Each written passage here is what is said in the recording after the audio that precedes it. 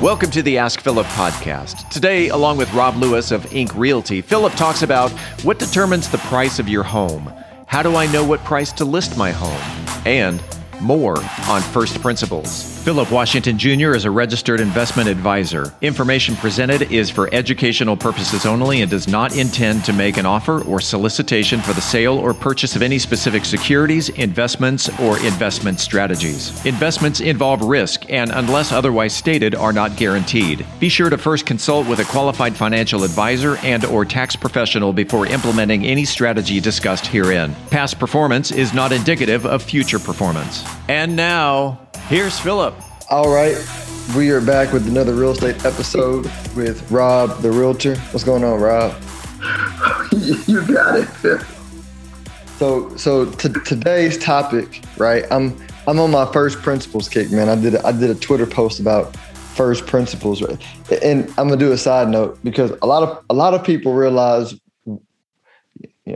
how does Elon Musk run Tesla, run a space company and other companies? Like, how does he do so much, right? And how do so many entrepreneurs do lots of things? And the secret or the key, and I knew the answer, but I didn't realize other people didn't know the answer, right? Because I just assumed everybody understood the concept of first principles.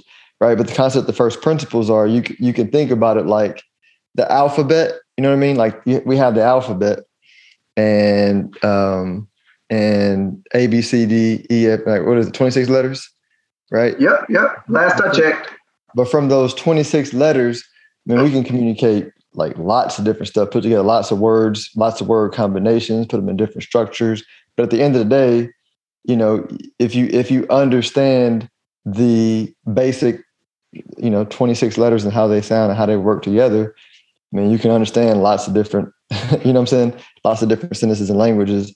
And that's how the universe is built, right? The universe is built on certain elementary first principles that if you take the time to understand them, then you can like understand anything, you know what I mean? Like from a first principle standpoint. And so and it's the equivalent of just like you can spot, like we can spot gibberish. Like we know the difference between if somebody is, if their kid grabbed their phone and typed something on the internet because it's all jacked up, you're like, oh, that's not a real word. That's like gibberish, right? You can see that it's the same thing with knowledge, right? If somebody's on the internet talking some bullshit, you know what I'm saying? Like you can be like, oh, okay, that's bullshit because it's not built on first principles.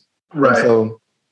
And so first principles, like, this is the first principle concept we're going to go into, and like pricing and how price is determined, right? It works in the stock market, in the bond market, in the real estate market. And so it comes down to supply and demand, right? And I'll let you take over, but I'll kind of start the first point with just saying, I was running in my neighborhood, and this is what gave me the idea to ask you about this. I was running in my neighborhood. And my neighborhood has 3,000 homes, 2,000 homes. I don't know. It's a bunch of homes. Yeah. And I was like, man, this be the random stuff that I'll be thinking about. I was like, man, there's probably only at any given time 20 or 30 homes on the market at most. Again, I'm just making up this number. I don't know what the actual number is, but it's a small percentage of homes that are on the market at any given time. And then those homes drive the price of all of our homes, right? And I was like, man, that's kind of crazy. I think me and Rob ought to do an episode on that. So go ahead and kind of explain why that's the case, how it happens, what impacts the price of our homes. Okay, so like you said, the first principle is supply and demand. If there is a little bit of something, then people are more willing to pay more for it. If there's a lot of it, then people want to pay less because it's too much. So that same principle applies to housing. So when you have a large neighborhood, tons of houses, and there's not a lot of demand, there's not a lot of buyers trying to get in there, then generally speaking, that's going to drive prices lower.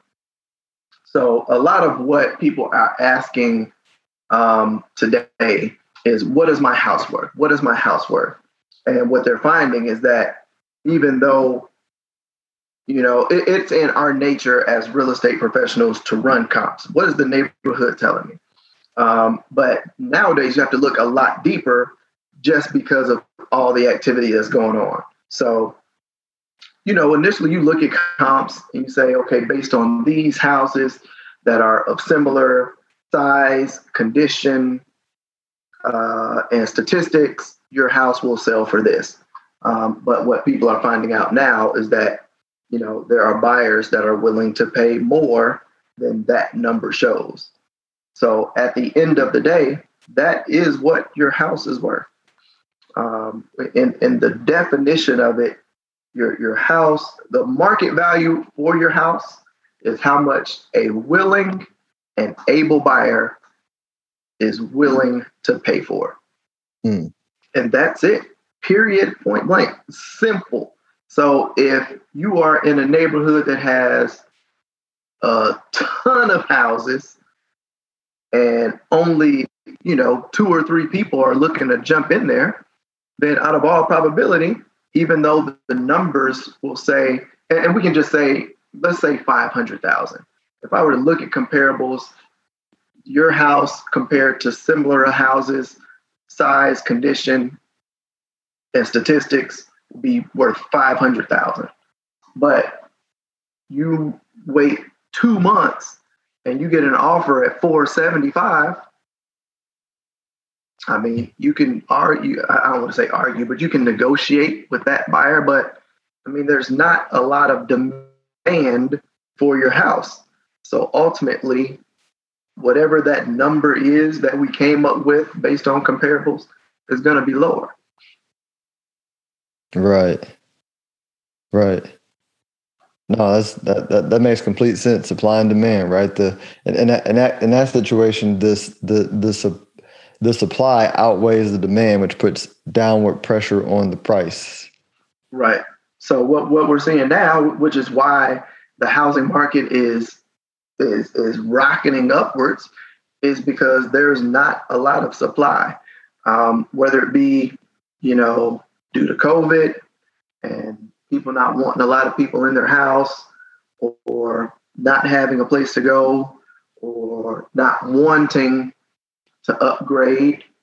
There's just not a lot of homes out there for sale. Like I say this all the time, but when I first moved to Texas after the recession, it was a ton of houses available. It was banks that were overloaded with foreclosures, and they were just begging for people to get them off of their hands. Why? Because banks want money. Banks don't want houses, which will take us into a whole nother topic about why it's better to buy than to rent. Because when you do have a house, banks are willing to work with you because they don't want your house. They want you to pay for it. That's it. But again, that will be spinning off into a whole nother topic. So, but after that whole recession, when we started moving into 2011, 2012, 2013, it started to flip. All those foreclosures that we had kind of dried up. We had a ton of investors come in and started, because the real estate market here in Texas had been notoriously low. And I say low, but I don't want to say low like cheap. I mean low like the cost of affordability of housing here was great compared to other places in the U.S., especially the other major metros. So, and the main reason, as I understand, you correct me if I'm wrong, is we have a lot more space. We have a lot less regulation in general, right? Of course, there's regional. Dallas has more zoning and regulation than Houston, which is why pricing is cheaper in Houston than Dallas. But less regulation, more space, which means bigger supply. Right, and more larger corporations willing to hub here. which ultimately means bringing more people and more opportunity and more economy. More economy, higher housing prices. Right. And let me clarify for the listeners, right, what he's saying, because I think we switched topics on him. So what we were saying was what has had Texas housing cheaper relative to other places was because of the more supply, right? But the reason why the prices is increasing and closing the gap, as I understand you're saying, is because now there's more corporations moving here. And that's closing the gap between Texas and the other places, right? Right. The demand is now a lot stronger. Got it. It's weird. And I say it's weird, but it's different. It's change. Change is inevitable. So I've come into a couple of people that have moved here from California who now, because of COVID, are working remotely and say, you know what, why are we paying for a house in California at this exorbitant amount when we can move to Texas and I'm still working remotely and live on half of that? That's crazy, it's just, right. You know, from your perspective, you know, it just makes great financial sense. You can cut your housing bill in half and still maintain the same, for lack of a better way of explaining it, the same housing status, while cutting the bill in half and still maintain your same quality of life. Yeah, man. Hey, that's low key kind of scary for. I wouldn't say for us, right? Because we're homeowners, but I'm like, man, that's kind of scary for people that didn't get in or, you know, don't get in. Because, I mean, you just, like, going back to what we're talking about, first principles. Like, first principles, you can't fight. You know what I'm saying? And this first principle just had a tidal wave of money coming in here and prices are going to get stupid. Mm-hmm. Don't get me wrong. We'll still kind of, you know, we'll still build or whatever. But, I mean, I think that gap is going to close quicker than what we think, you know. Yeah. I mean, I wish I had a crystal ball and I could tell you exactly, but, you know, I don't see this train coming to a stop anytime soon. Yeah. But no, man, that's good information. I'm glad you could not, again, you know, I'm trying to, a buddy of mine challenged me to talk about more topics that I might think are basic, but, you know, he had to break down and be like, Phil, man, like, you were a finance major, you know, you've been in the money world for 16, 17 years. Like, you know, for half your life, you've hung out with people who have money, you know? And so the way, you know, like, you know, I take some things for granted that I understand. I think everybody understands. So I think this is one of the episodes that I really wanted to, you know, get out into the public for people that just, you know, don't know it. I mean, you've been doing this for a while too. So, right. We all do it. We all do it. So, you know, at the end, you know, it comes to the head, like I said, at the end of the day, it's about supply and demand. But right now, with the demand being so high, ultimately, you know, what your house is worth, the quote unquote market value is how much a willing buyer is willing and able to pay for your home. So that's why you get a lot of people that's like, man, I don't know if demand is going to be this strong for years to come. So let me cash out now and, you know, do whatever I got to do on the back end. Right. No, makes sense. Well, let everybody know if they're interested in speaking to you, getting a home market evaluation of their price to see what they should be doing, or if they just are interested in like getting off the pot and trying to buy a home before it gets stupid. Right, exactly. All right, so I'm Robert Lewis with Ink Realty. The best way to reach me is my direct cell, 317-372-3022. You can find me on social media at Rob L. the Realtor, or you can send me an email, rob@inkrealtygroup.com. rob@inkrealtygroup.com. All right. Sounds good, man. Have a good one. All right. Make it a great one. If you are interested in having a review of your portfolio or to see how far on track you are with your retirement goals, Philip offers complimentary consults through his company, Stonehill Wealth Management. For more information, log on to stonehillwealthmanagement.com/talk.